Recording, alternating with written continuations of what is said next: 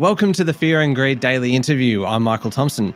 I know I have told this story before, but I'm going to do it again. And apologies if you have heard it, but it is for a good cause because way back in 2019, which feels like a very long time ago now, my then 2-year-old son was diagnosed with type 1 diabetes. And it was a really scary time because he was rushed to hospital. He stayed there for a while as we got used to essentially a new way of living, which was kind of monitoring blood sugar with finger pricks and insulin injections before every single meal, before he ate anything. And so this poor kid went from barely having had a needle before to becoming basically overnight a pincushion. And we went from sleeping through the night to waking up constantly, kind of fearing what could happen if his blood glucose levels dropped sharply, because it can, in certain circumstances, be fatal. And at the very least, it's certainly life-changing. And there's no cure because type 1 diabetes is forever. But, and this is kind of the point of the conversation today, maybe it won't always be that way. There is a terrific organisation called JDRF doing everything it can to find a cure. And today is the JDRF Giving Day, when every single donation received is matched dollar for dollar. And you can head to jdrf.org.au if you'd like to get involved. And sure, you might think that this is perhaps a slightly niche topic to be doing a Fear and Greed daily interview on, but keep in mind that 130,000 people across Australia have type 1 diabetes. So if it's not you, it unfortunately will be kind of someone you know or their children or a classmate. There's another 8 people diagnosed every single day. It is pretty shocking. The CEO of JDRF Australia is Mike Wilson, OAM. Mike, welcome back to Fear and Greed. Thanks, Michael. Good to be here. In a nutshell, I know I've kind of rabbited on now for a couple of minutes, but in, say, 30 seconds or less, what exactly is type 1 diabetes? So diabetes is a word that's more well understood now, but the differences in types are not. Type 2 is the one that's more commonly recognised, generally older, generally heavier, and generally less active people, and most commonly addressed by changes to diet or lifestyle, whereas type 1 is a combination of a genetic predisposition and then something in the environment that triggers your immune system to destroy the cells in your pancreas that make insulin. Now, insulin is the key to turning the food you eat into fuel for your cells. So without that, it's a real problem. And as you say, you need insulin injections every day just to stay alive. So it's the most chronic type of diabetes, and it requires day-to-day management from the point of diagnosis. And are we any kind of closer to understanding why it comes about, what triggers it, and why it kind of tends to come on most often in kids? So we're getting closer every day. And in fact, Australia is leading the way in research into understanding the causes of type 1. Now, it's nothing as simple as here is a thing and it is this thing. There's a combination of factors. We know that in some people, there's a likely trigger that is something that challenges the immune system, like a virus. In others, there are exposure to various other factors that are around you that accumulate over time. So we know now a lot more about the journey from as early as pregnancy all the way through to when it presents, which is most commonly, as you say, in children. Now, you can be diagnosed much later in life, but most commonly type 1 diabetes is diagnosed in people around about their teenage years.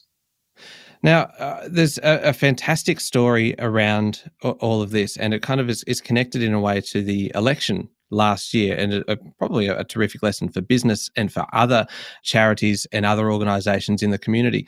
But to get to there, I kind of need to mention the technology, because I didn't talk in the intro about how much the technology in this space has evolved in recent years, because we now use 2 pieces of tech 24/7. One is an insulin pump that my son wears around his waist, and that administers insulin via a little tube. The second one is a monitor with a little sensor embedded beneath his skin, and that monitor sends data to our mobile phones every 5 minutes, telling us what his blood glucose level is and whether it's dropping or climbing, whether it's safe or dangerous. Now, JDRF received a lot of attention last year in the lead up to the federal election because you managed to secure commitments from both sides of politics to offset the cost of those monitors, because previously funding had stopped at 21, and you basically were able to get it extended for life, saving sufferers potentially thousands of dollars a year for this one piece of equipment that can just help type 1 sufferers live a normal life.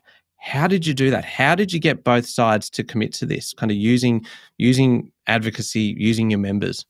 Yeah, it was It was $273.1 million of bipartisan commitment, which was wonderful. Just to be clear for your listeners, this is not a luxury, this technology. This is life-saving and life-changing. The challenges of managing the fluctuations in blood glucose levels are incredible. And so something like these continuous glucose monitors really makes that easier and safer, but it wasn't more accessible because it was expensive. So what we effectively did was help our constituents, people affected by type 1 diabetes, tell their story to their local members, help them understand type 1 because it often is misunderstood, and help them realize that this technology is not a luxury, it is essential for good management. When you do that times 150 electorates across the country, or 151 last election, and then 76 senators, there's a much broader base for effective policy making. So I have to say that really it was the stories of the people who live with this disease provided to those who make policy in advance of an election that led to what was a really good decision. And now there are nearly 70,000 people in Australia accessing continuous glucose monitors in a way that you've described is life-changing for your son. Yeah, and you're right. It is life-saving as well. And I often wonder, I worry when I'm talking about it that I make it sound kind of too dramatic. But the fact is that in the middle of the night, it's 2 a.m. or 3 a.m. and this alarm suddenly goes off and it wakes you up to say the blood glucose levels are dropping to dangerously low levels and you need to treat this now. If you didn't have that technology, the outcome is potentially terrible, absolutely terrible.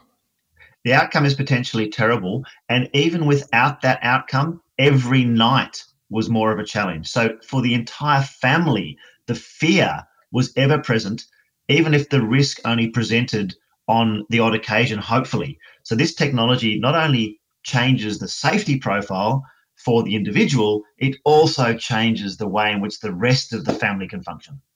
Stay with me, Mike. We'll be back in a moment.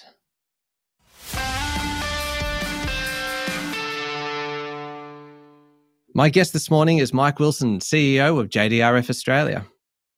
Where do we go to from here? What's the next kind of 5 years look like? What's the next kind of 10 years look like? Big question, I suppose. I'm kind of tiptoeing around it. Will we see a cure? We will absolutely see a cure, but we want it faster than would otherwise happen without our involvement. So there are people who are way smarter than I, with grey hair, who are aged in their scientific career, who genuinely believe they will see a cure in their lifetime. And that gives me great hope. Our job is to turn the passion of people like yourself and others in the community into progress even faster. But we are seeing signs, and have seen them in the last 12 months, of incredible progress. So as recently as late last year, the first ever drug that changes the development of type 1 diabetes was approved by the US Food and Drug Administration. That's the first step towards turning type 1 diabetes into something that affects 8 people more every day in Australia to no people more every day. And then for those that have type 1, we still need to cure their condition and remove the effects of the disease. And we saw early this year the approval of a therapy founded by a really smart professor out of Harvard who actually has 2 children with type 1 diabetes that looks to restore the function your body has destroyed. When you add that to the treatment developments that you mentioned, continuous glucose monitors, we can point to prevention, we can point to cure, and we can point to treatment, all of which is happening now in people. So reasonably in 5 to 10 years could be in the health system. Beyond that, there's even more exciting things happening, but they're real, they're live, and they're now, and they give us all hope. I was talking once a few years ago to a professor who specializes in another autoimmune condition, and it was telling me about this disease, an absolutely terrible disease, and they were doing so much work towards finding a cure. And I said, oh, well, look, fingers crossed we get there. And he got a little bit annoyed with me. And fair enough. He goes, no, it's not fingers crossed. He goes, we will get there. The technology is available to us. The research is there. We just need money. We just need the money to actually pour into this so that we can get there. And so you kind of see that a day like today, being the JDRF Giving Day is so important. And if you have a business and you want to see, and this, I'm kind of getting to the hard sell here. If you want to see a donation go a long way, you can't do much better than seeing it matched dollar for dollar. How important is kind of corporate support on a day like today for an organisation like JDRF? It really is critical. You've outlined the factors for success for us. It's money plus urgency. We have the urgency. We have the plan. We need the money. And today is a day where kind donors have provided a matching pool for any additional donation made today to be doubled. And so everything that we put in, 500, 1,000, 10,000, or up to $1 million will be doubled today. And we turn that into the most effective and progressive research that we possibly can invest in immediately. And so the stories we'll be able to tell this time next year of progress in the last 12 months are directly affected by the decisions that people make today.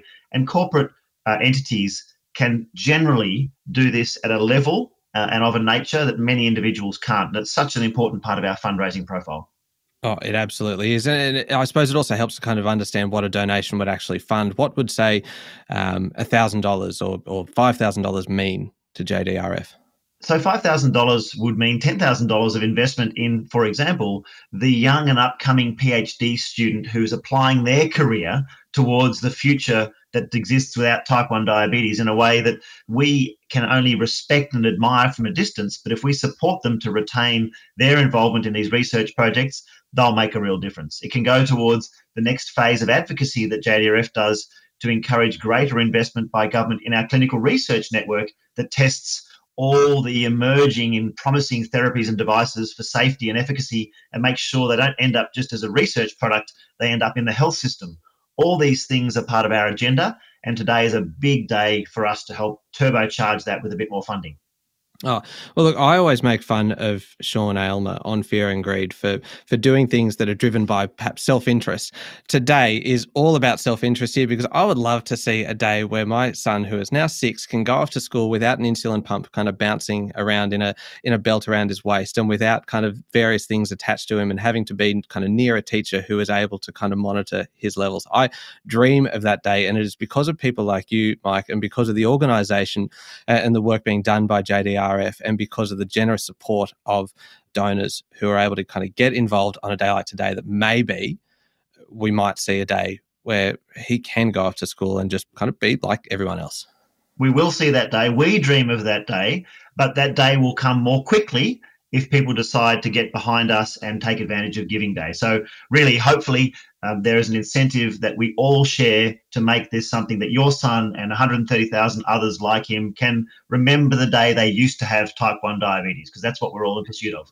Yeah, today's the day to get involved if you can, big or small, right up to $1 million. Every donation is doubled. Head to jdrf.org.au. Mike, thank you so much for talking to Fear and Greed. Thank you so much.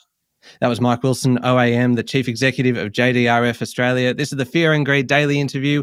Join us every morning for the full episode of Fear and Greed, Australia's most popular business podcast. I'm Michael Thompson. Enjoy your day.